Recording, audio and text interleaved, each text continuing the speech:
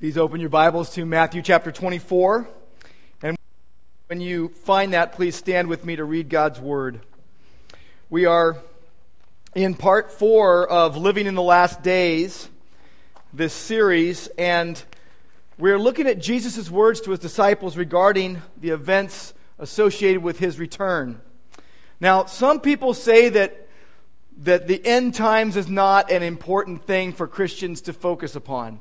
And I want you to think differently. I want you to think that it is very important for Christians to have a good grasp of, because that will lead us to love Jesus more and long for his return and live in light of his return. Live for the glory of God, trusting the Holy Spirit and holding to the Word of God until he comes again. Basically, I want you to have the highest view of the Lord Jesus Christ possible. We're going to read today Matthew chapter 24, verses 29 through 35. These are the words of Christ. Immediately after the tribulation of those days, the sun will be darkened, and the moon will not give its light, and the stars will fall from heaven, and the powers of the heavens will be shaken. Then will appear in heaven the sign of the Son of Man, and then all the tribes of the earth will mourn, and they will see the Son of Man coming on the clouds of heaven with power and great glory. And he will send out his angels with a loud trumpet call, and they will gather his elect from the four winds, from one end of heaven to the other. From the fig tree learn its lesson. As soon as its branch becomes tender and puts out its leaves, you know that summer is near. So also when you see all these things, you know that he is near, at the very gates. Truly I say to you, this generation will not pass away until all these things take place. Heaven and earth will pass away, but my words will not pass away. Let's pray. Lord God, we thank you for this day. We thank you, Lord, for the truth that your word will not pass away. We thank you for your presence with us, Lord, and we pray on this particular day, once again, that you would open our eyes, that we would see wonderful things in your word. And we pray in Christ's name. Amen.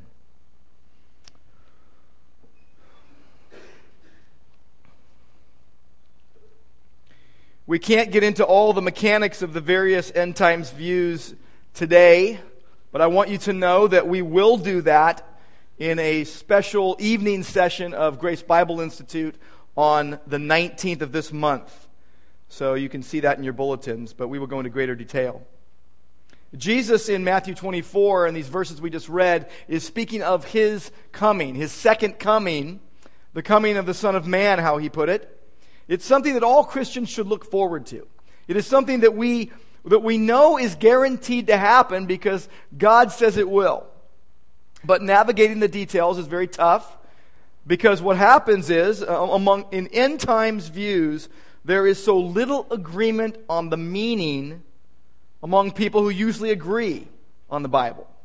It's like politics. There's little agreement and plenty of debate. Now, when it comes to Matthew 24, a lot of people will read it, and they're most interested in figuring out if it lines up with their particular school of thought regarding the end times, regarding eschatology, as is known. There's no way around it. We really need to just admit it, that this is as some people put it, a somewhat difficult topic to address. It is a very difficult topic to address.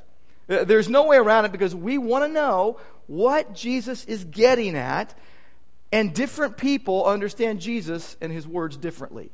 Even within the Christian community that says the Bible is true, we're going to take the Bible from a historical, grammatical hermeneutic, where we're going to say, what does it say?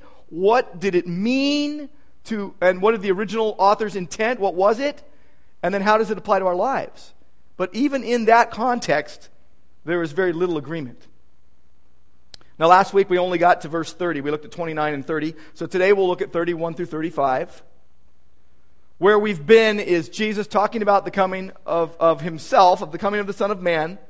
And in the larger context of Matthew 24, Jesus is speaking, I believe, about already and not yet aspects of the end times.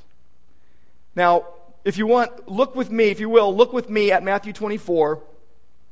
And we've looked at these verses before, but verses 4 through 14 is distinctly about signs of the ends of the age. Verses 15 through 28 is distinctly about the destruction of Jerusalem. And then verses 29 through 31 is distinctly about Christ's second coming. And the reason he is saying these things is because his disciples had come to him with a three-part question. When will these things be, first of all? He had just predicted the fall of Jerusalem and the destruction of the temple. But they also said, and what will be the sign of your coming and of the end of the age? And in this answer in this chapter, Jesus is basically correcting their faulty thinking. It seems as if they thought that the destruction of Jerusalem and the second coming of Christ would all come in a bundle, all at one time. And Jesus is saying, here's how it's going to be. And so he answers in a little different order. But he speaks of signs of the end of the age, those beginning of birth pains. He speaks of the destruction of Jerusalem and the temple. And then he speaks of his coming. That's what we're at now. Why was Jesus doing this? The reason he was doing this is he wanted to comfort his disciples. He didn't want them to be discouraged or disheartened when these tough things would come about. Basically, God is concerned with your emergency preparedness. A lot of people put together kits for emergency preparedness. And in California, we talk about, the big one that might come and hit at any time. But here, Jesus is saying you need to be prepared so you won't be discouraged, that you won't be deceived, but that you will know the truth and cling to that truth. Now, Jesus spoke these words on the Mount of Olives. It's called the Olivet Discourse. He is responding to his disciples' threefold question. Last week, in the verses we looked at, I explained in greater detail the phrase, the Son of Man. That's Jesus' favorite title for himself. That is a title that he exclusively used, and he used it 78 times. It's a reference to his humanity and to his messianic title from Daniel 7, that on the clouds of heaven there came one like the Son of Man, and he came and was given him dominion and glory and a kingdom. So Son of Man points to his being Messiah, the one promised to come and to suffer and to be exalted forever. A very important idea. But what we saw last week was 4 characteristics of Christ's return. This week what we're going to do is see the last 2. And then I'll make some comments about the significance of what is being said in those verses upon our lives today. But let's review really quickly. First of all, last week we saw that the coming of the Son of Man would be unsettling. Verse 29, he says, immediately after the tribulation of those days, basically the lights are going to go out unmistakably. The sun will not shine, the moon will not give its light, the stars will fall from heaven, the powers of the heavens will be shaken. There's going to be crazy stuff happening. It will be very unsettling. It will also be unmistakable. Verse 30, there will appear in heaven the sign of the Son of Man, and that sign will be something that only those who see it know. Third, it will be understood. Verse 30, all the tribes of the earth will mourn. They will mourn over their sinful rejection of Christ. And then fourth, we saw that it would be unquestioned. Verse 30 also says, they will see the Son of Man coming on the clouds of heaven with power and great glory. That his dominion is everlasting, that his kingdom is one that will not be destroyed. His authority on that day will be unquestioned. That's where we've been. Now let's look at verse 31. We're going to see the 5th characteristic of the coming of the Son of Man. Verse 31 says, and he will send out his angels with a loud trumpet call, and they will gather his elect from the 4 winds, from one end of heaven to the other. What this signifies is that the coming of the Son of Man will be unforgettable. It will be something that everyone who sees it will never forget. There's plenty of things that we don't forget. Memorable occasions, certain moments, certain instances of life. But here, this is something that no one will ever forget, believer and unbeliever alike. The Bible tells us that every knee will bow and every tongue confess that Jesus Christ is Lord to the glory of God the Father. Even those who pierced him, even those who rejected him. At that day, at the final moment, and when Christ comes back, he is going to gather his elect. But what that means is there will be a separation. There will be a distinct, unforgettable moment when everything will be separated and only the elect will be with him. What does it mean to be the elect? It's kind of an odd word for us to talk about. We usually think of elections, right? And voting. In fact, I heard one pastor once say, oh, here's the deal about election. You cast one vote, God casts one vote, and Satan casts another vote. In fact, yours is the deciding vote. Like, absolutely not. That is not what the Bible teaches. But elections are often impetus for conflict. Just think back into American history. The election of 1860, when Abraham Lincoln became president, the Civil War started almost immediately. Just yesterday in Karachi, Pakistan, people were killed when the Taliban attacked the voting place right before the elections that are supposed to be happening in several days. So there's a lot of elections that create conflict, but God's election of believers is totally different. It leads to peace. What does it mean to be elect? It means that you are chosen by God from before the foundation of the world to salvation. That all those who have been saved by grace through faith in Christ are the elect. Now let me tell you what the Bible does not teach about election. The Bible does not teach that God brings people kicking and screaming into the kingdom against their will. And the Bible does not teach that God has ever excluded anyone who wanted to believe in Jesus and be saved. Now you need to remember something about one of the basic teachings in Scripture about humanity.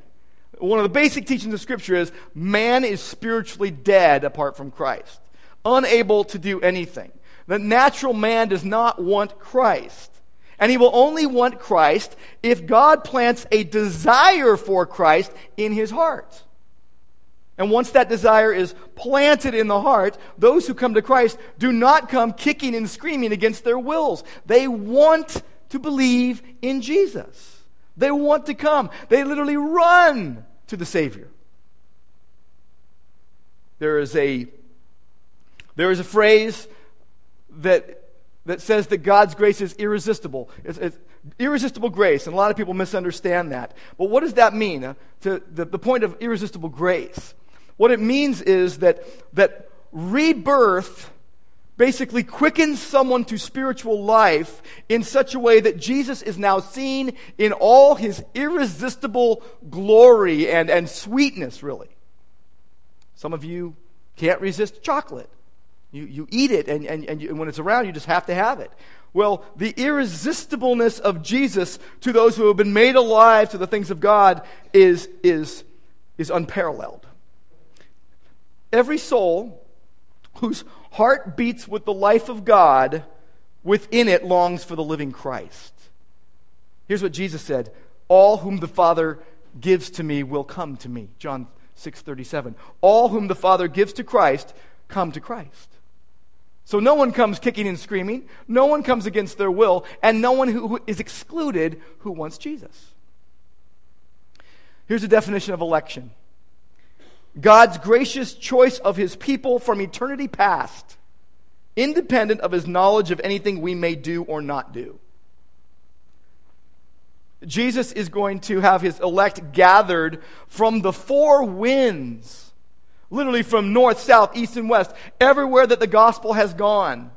That the gospel will have been preached throughout the whole world. And this, by the way, this event will be unforgettable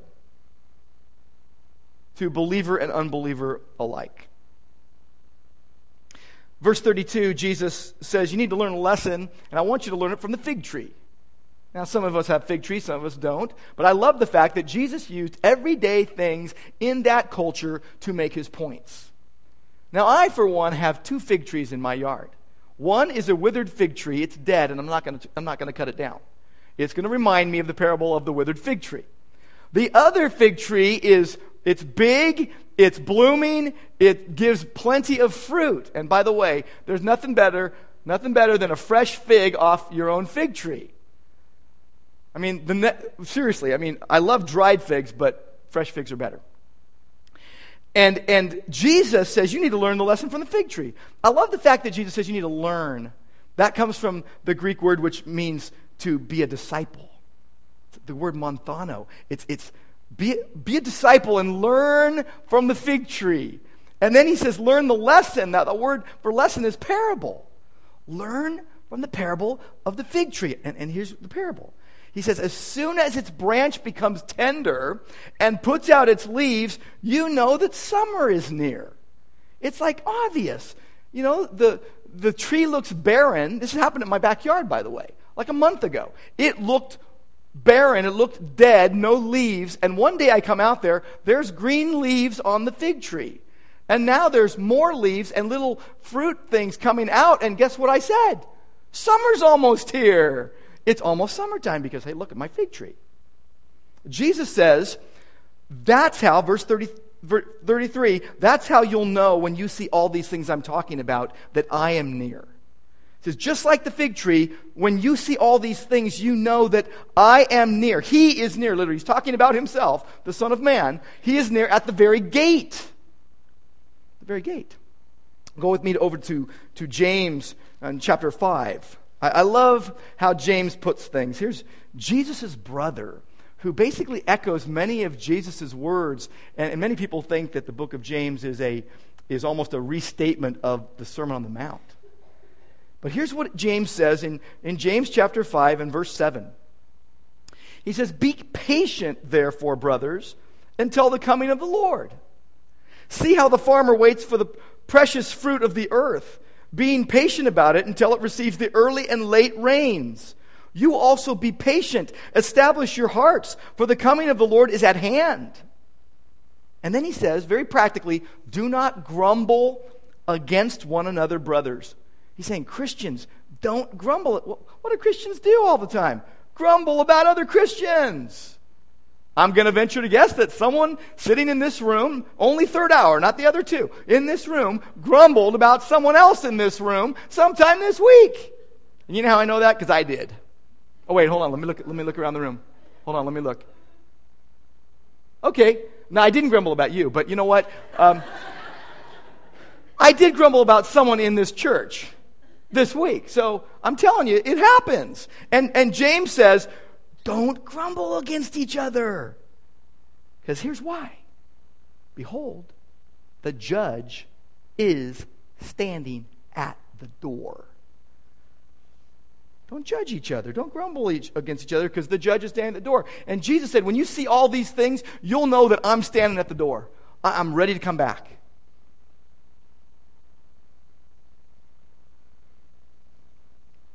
Verse 34, truly I say to you, this generation will not pass away until all these things take place. Well, there's a doozy. A lot of people go, that's the generation that was alive back then. And then a lot of people say, no, that's the generation that will be alive when Jesus comes back. So which one is it?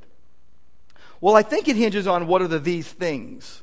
And it kind of hinges on what you're thinking this passage is really talking about. And again, the people that agree on most everything in the Bible don't agree on this passage. And by the way, you can't really talk about Matthew 24 without also bringing the prophet Daniel into the conversation and Revelation into the conversation and Romans chapters 9, 10, and 11 into the conversation and 1 Thessalonians chapters 4 and 5. And also 2 Peter.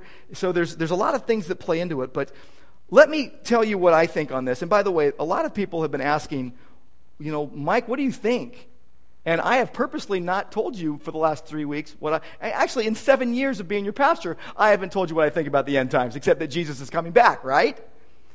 And so a lot of people have been asking, so you're probably going to hear what I think today. And I'll do that near the end. But there's some reasons why I haven't, and I'll get to that.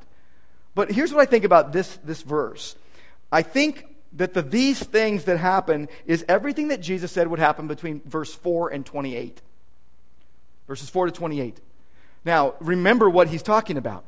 the end of the age, the birth pains that are going to come upon them, the beginning of birth pains, but isn't the end yet. And he says, when the gospel's preached to the whole world, then the end will come.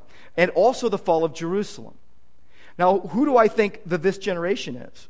Now, again, I hold to a literal interpretation of the Bible and a grammatical, historical handling of the Scriptures. I believe that the generation he's talking about is the one that was alive when Jesus was speaking.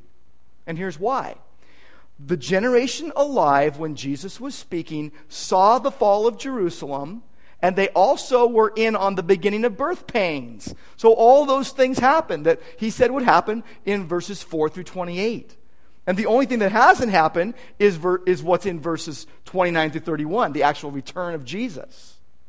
Now, some of you are going to say, I got stuff going on in my life here. Come on. You're talking about this stuff? I mean, please. I got really, heart-wrenching situations going on in my life that's tearing me apart inside, and you're trying to get me to think about Jesus coming back, and you're kind of deciphering all these things. What's the deal with that? Let me just say that if you're a believer in Jesus, you need to see what the end will be like to make sense of today. You need to have a hope for the end when you go through the tough times today. Now, if you're not a believer, all I can say is, and I don't know who is and who isn't, only God knows who belongs to him. All I could say is, if you're not a believer, all I want you to do is believe in the Lord Jesus Christ and be saved. And things will make sense after that. But I'm speaking a different language if you're not a believer. You're not going to understand anything I'm saying. Now, 1 Thessalonians chapter 4. Go there with me. 1 Thessalonians 4. Because again, you got to look at some of these places. By the way, as you're looking for that, Paul said in 1 Corinthians 15, in a moment, in the twinkling of an eye, at the last trumpet, the trumpet will sound and the dead will be raised imperishable and we shall be changed. He's talking about Christians. He's talking about a supernatural thing that God's going to do. He's talking about the fact that what we see here on earth is not all there is. 1 Thessalonians 4, here's what he says. I don't want you to be uninformed, brothers. Now remember, we're talking about a very unforgettable situation that is going to happen on earth. And he doesn't want Christians to not know. Just like Jesus saying, learn the lesson from the fig tree. He says, I don't want you to be uninformed, brothers, about those who are asleep. Now, it doesn't mean people sleeping in church or sleeping, it's happened. It happens all the time. I see it when it happens, and you know what? That's life, isn't it? I mean, come on. I understand. I'd do the same thing probably. But here's the thing. Those asleep are those who are Christians who have died and Jesus hasn't come back yet. That makes it really clear as you go through this passage. Brothers, I don't want you to be uninformed about those who are asleep, that you may not grieve as others do who have no hope. For since we believe that Jesus died and rose again, even so, through Jesus, God will bring with him those who have fallen asleep, those who have died believing in Christ before Christ returns. For this we declare to you by the word of the Lord, that we who are alive and who are left until the coming of the Lord will not precede those who have fallen asleep. Then he says, for the Lord himself will descend from heaven with the cry of command, with the voice of an archangel, and with the trumpet of God, and the dead in Christ will rise first. Then we who are alive, who are left, will be caught up together with them in the clouds to meet the Lord in the air. And so we will always be with the Lord. Now Paul says, comfort one another, encourage one another with these words. Use these words to give each other comfort and encouragement. Now again, when you talk about the end times, a lot of Christians will say, when's the rapture? That's all I need to know. When's the rapture? So I can make my plans, And all I can tell you is the word rapture is not in the Bible. It is a Latin word that is referring to the Greek word be caught up. That's right here in verse 17 of 1 Thessalonians 4. So the idea is the church will get caught up to be with Jesus. That's what people call the rapture. But again, the rapture is not even, that word is not in the Bible. Now, go with me to, think with me for a moment about this. It's going to be an unforgettable day, an unforgettable occurrence. No one's going to need to be reminded what's going on. And I guess for Christians, I would say this. What we need to do is make sure we don't forget the Lord while we're living here. It's very easy to name the name of Christ and basically go about your day not thinking about Jesus Christ. Don't forget the Lord now Don't forget the Lord who brought you out of the slavery of sin, because he is coming again and you want to be prepared. Go with me to verse 35. I want you to see this sixth characteristic of the coming of the Son of Man. What will it be?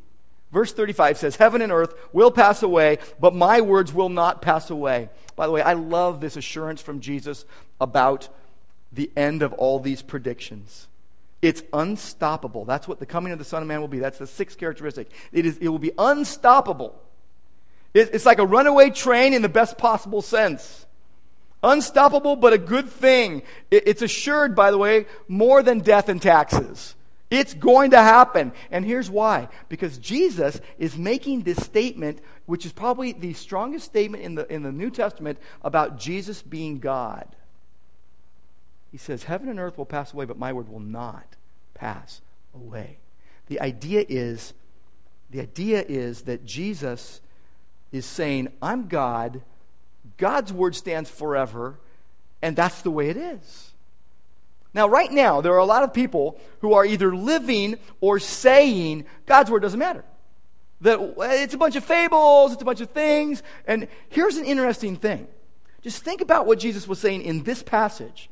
What did he say would happen to Jerusalem? It would be destroyed. When was it destroyed? 70 A.D. And by the way, if you've ever read the Jewish historian Josephus, what you will see is there were really almost unspeakable and unreadable atrocities happening during the destruction of Jerusalem. It was bad. It went all the way to cannibalism. People were doing horrible things. Here's the thing. Jesus, what he said would happen, happened. If you look through the prophecies in the Old Testament, you know how many things have come true. Jesus is saying, my word is sure. It's going to happen. Now, people could say, well, no, it's not. But the question I would have is, who do you want to hedge your bets on? A human being or God himself? Well, go with me to 2 Peter chapter 3, and I want to read you something else. I want you to see something else here as well. And by the way, as you're looking for that, let me just say, God himself says in Psalm 119, verse 89, forever, O Lord, your word is firmly fixed in the heavens. He says in Isaiah 40, the grass withers, the flower fades, but the word of our God stands forever. But look at 2 Peter chapter 3, verse 1.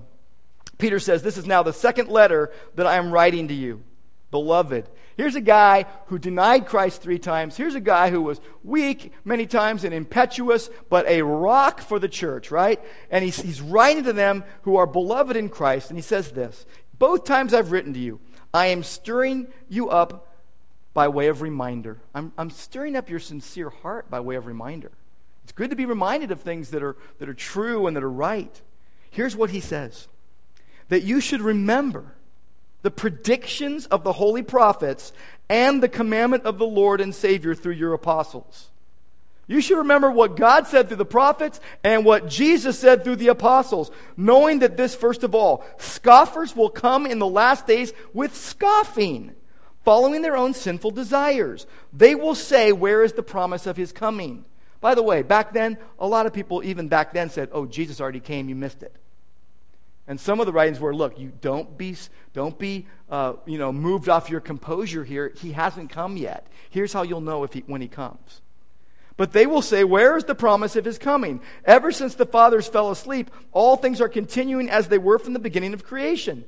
They deliberately overlook this fact, that the heavens existed long ago and the earth was formed out of water and through water by the word of God. And that by means of these, the world that then existed was deluged with water and perished. We're talking about the flood.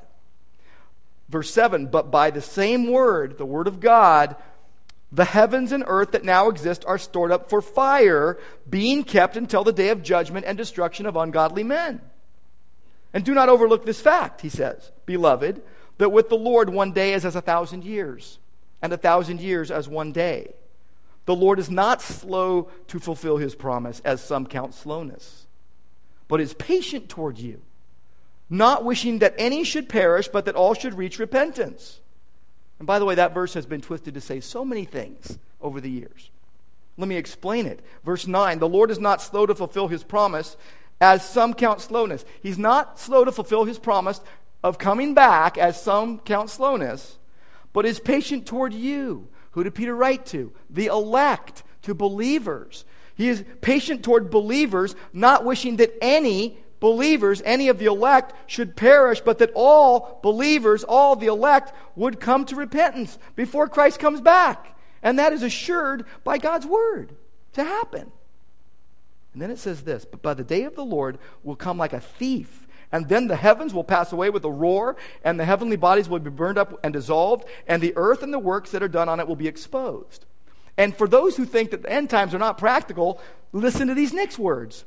Since all these things are thus to be dissolved, what sort of people ought you to be to live lives of holiness and godliness, waiting for and hastening the coming day of God, because of which the heavens will be set on fire and dissolved, and the heavenly bodies will melt as they burn. So Peter, the Holy Spirit through Peter, is saying, you need to live godly lives because Jesus is coming back. This is an unstoppable train. This is an unstoppable situation.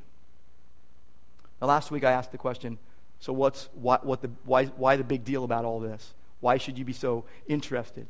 And by the way, by third hour last week, I was able to get my thoughts in order. And so what you got last week was what I only said to you. And here's what I said. Number one, you should be really encouraged and aware of these things for the sake of unity in the body of Christ. Don't cause divisions among believers for any reason, and especially in the end times. Foster unity. And number two, I said it was for the sake of ministry, that we ought to keep doing what God calls us to do everywhere we're supposed to do in light of Christ's return, so that sharing your faith in evangelism and helping other Christians grow in discipleship ought to be at the forefront of what we're about. And the third thing I said was that it was most of all about hope. The hope that the Bible says is like an anchor for our souls. It holds us firm when the storms come and when life gets really tough. But we live in light of future realities all the time, and it calls for endurance. The Bible says rejoicing in hope, patient in tribulation. And the Bible says that hope that is seen is not hope. But we are to look for the blessed hope and appearing of our Lord and Savior Jesus Christ. Now today what I want to do is to bring up just two things about this passage that we've looked at that I think bear special note. One is about the elect, and the other is about the Word of God. First of all, just briefly about the elect. The Bible here says that God's elect will be gathered. Be gathered. What that makes me do, first of all, knowing Jesus and knowing that I'm safe and secure in Him, it makes me love Jesus so much. And it makes me want to revel in Christ in my heart and live with gusto for Him until He comes or He takes me to be with Him, whichever comes first. And I think that the idea of living with all your heart for Christ right now is stimulated by the knowledge that God is the one who chooses us and then keeps us for eternity. And that is a huge, huge truth that God wants us to latch onto, because He wants us to have the highest view of Jesus Christ and to love Him supremely. Now, about God's Word, let me say a few things there. God's Word endures, and it will not pass away. That was what was clear in this passage. And all the last 3 weeks, I've been saying that there are things that every Christian should believe when it comes to the end times, and that they are clear in Scripture. That first and foremost, that Jesus will return. And that there will be an abomination of desolation, as Jesus talked about, and a tribulation will happen, and unbelievers will be judged, and believers will be blessed. Satan will be judged, and we will live in a new heaven and a new earth.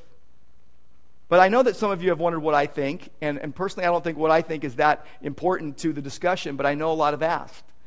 And I will just say this, I would wonder too, if I was listening to someone up here preaching about these things and wondering, well, where do you exactly stand? Because it does affect the way you handle these passages.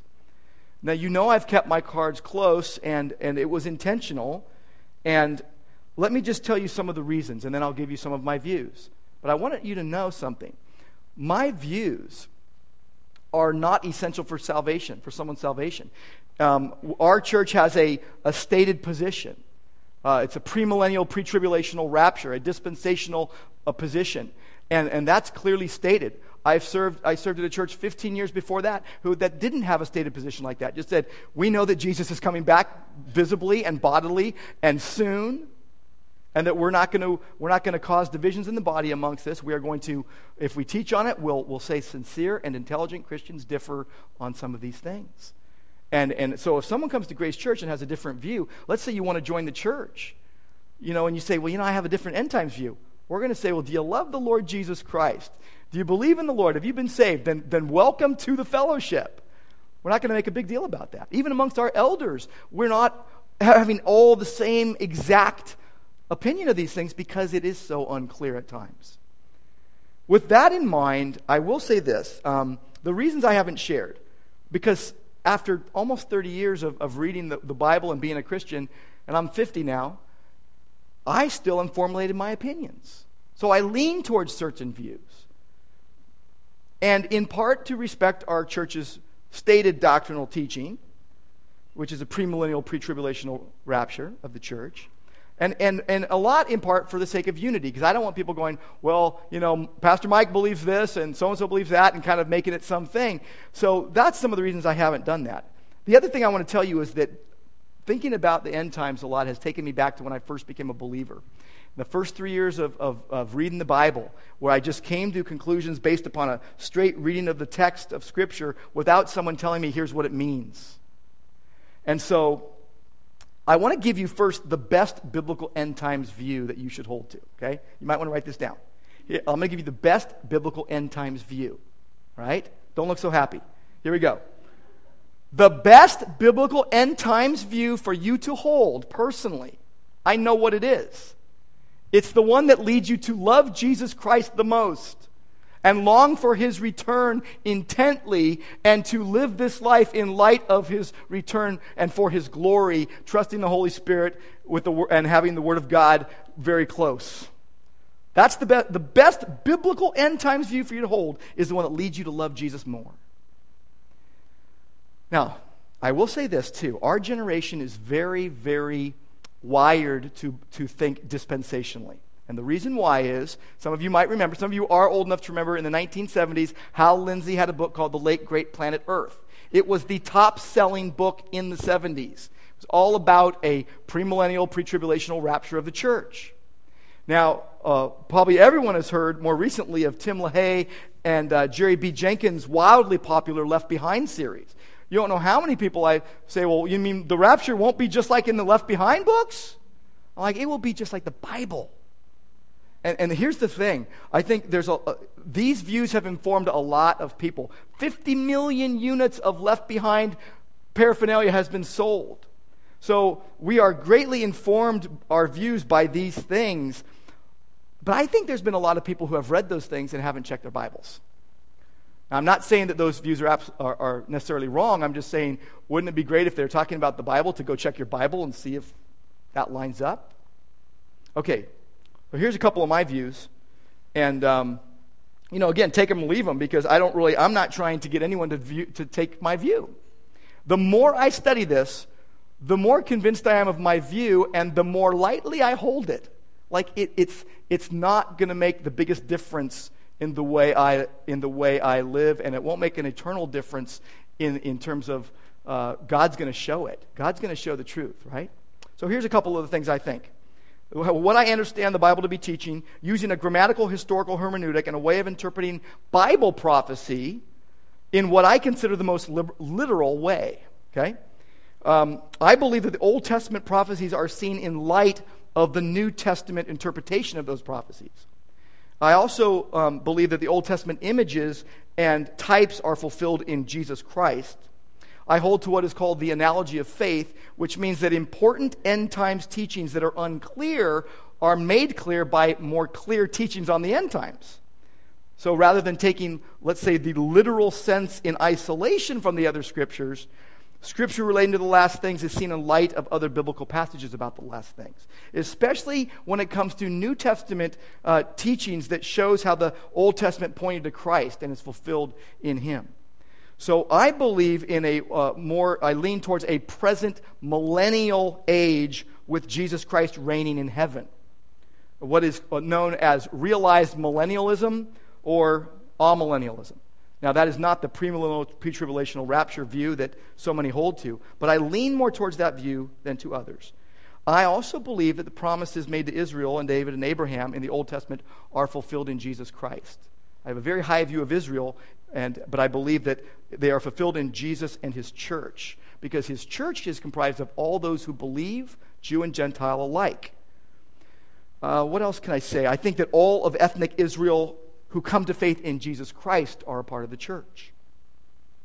There's other things that can be pointed out, but I think that's probably enough for now. I want to say one more thing, though, regarding the Word of God, regarding our handling of the Word of God. And let me just say this. The Bible unlived is the Bible ignored. If you say, hey, I'm a believer, and I believe the Bible, and my hope is really spelled out in that, but you don't live it, you're ignoring it. Okay, that's pretty clear. 2 Timothy 3:16 and 17 says that all Scripture is God-breathed and profitable for teaching, reproof, correction, training in righteousness, that the man of God may be adequate, thoroughly equipped for every good work. But let me say this, and I think every believer's heart should grieve over what we are experiencing in our society right now. Now, I think people in every time should have been able to say that. But my heart has been grieved over and over again recently as I have seen Bible-believing Christians not able and not tolerated to speak a word about what the Bible says about a current topic.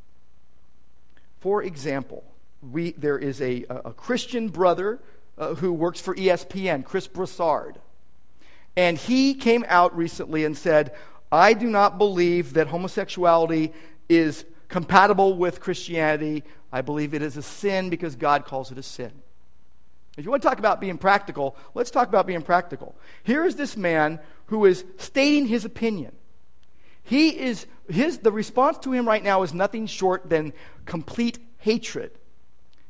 Now, the person that made the statement about saying I'm a homosexual and I'm also a Christian got a call from the President of the United States congratulating him.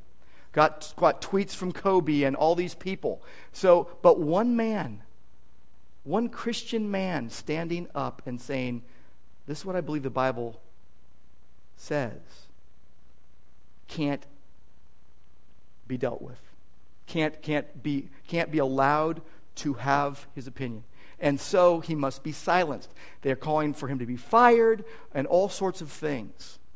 And all I can say is if you go, that's just an isolated instance, that's not really going to happen to Christians. It's one of those things. Just do this. In the place that you operate on a daily basis, if you're a Bible-believing Christian, stand up lovingly and respectfully for what the Bible says as it relates to things that come your way. And I guarantee you will feel the heat. See, up against Jesus' words in Matthew 24:35, my words will never pass away, is a one-sided culture war being forced on us. There is intense pressure to cave and to accept as right what we know is wrong. And we don't want to be hateful. We don't want to be unaccepting or anything. We want to love people, but cling to biblical truth. And biblical truth is not allowed in many places in the public square. Bible-believing Christians who seek to be loving to all people are considered what I call caveman freaks for holding to God's word without twisting it to condone sin. This is the world we live in. And if you have not braced yourself for that reality, you are not living in reality. I want you to live in reality. I want you to live with the highest view of Jesus Christ, but I want you to be prepared for what Jesus says is going to happen. If we haven't braced ourselves for this reality, then we're already close to being pulled over the proverbial tug of war line. You know when you play tug of war? You know what the worst feeling in the world is? When your team starts sliding towards the center line, and it's like you know it's happening and there's nothing you can do about it. But Christians have a different view because of what this passage says about the Word of God. So, you're playing tug of war and your team is getting pulled over the line. But then some big guy comes up and joins your team and starts pulling the other team across the line. Who might that be for Christians? Who might that be? The Lord Jesus Christ, praying for us. The Lord Jesus Christ standing with us. The Lord Jesus Christ who will come again in power and great glory for his own. Pray with me. Lord God, we thank you for your goodness to us and your truth that transforms our lives. Lord, we can be called liars by the whole world, and if we have your approval, that's all we need. Lord, I pray for those who are having intense pressure put upon them by others to conform to the world. I even pray for Christians that are putting intense pressure on themselves to conform to the world. And Lord, we pray for so-called Christians who are mocking God that they would see the error of their ways before it's too late. Lord, we know that you will not be mocked. Our heart's desire is that we would live rightly with you, that we would live in a lifestyle and choices that are pleasing to you. Lord, that we would be loving you and loving other people and longing for your return as we live this life. Cautious as you say we ought to be, and courageous as you say we ought to be. And we commit ourselves to you. In Christ's name, amen.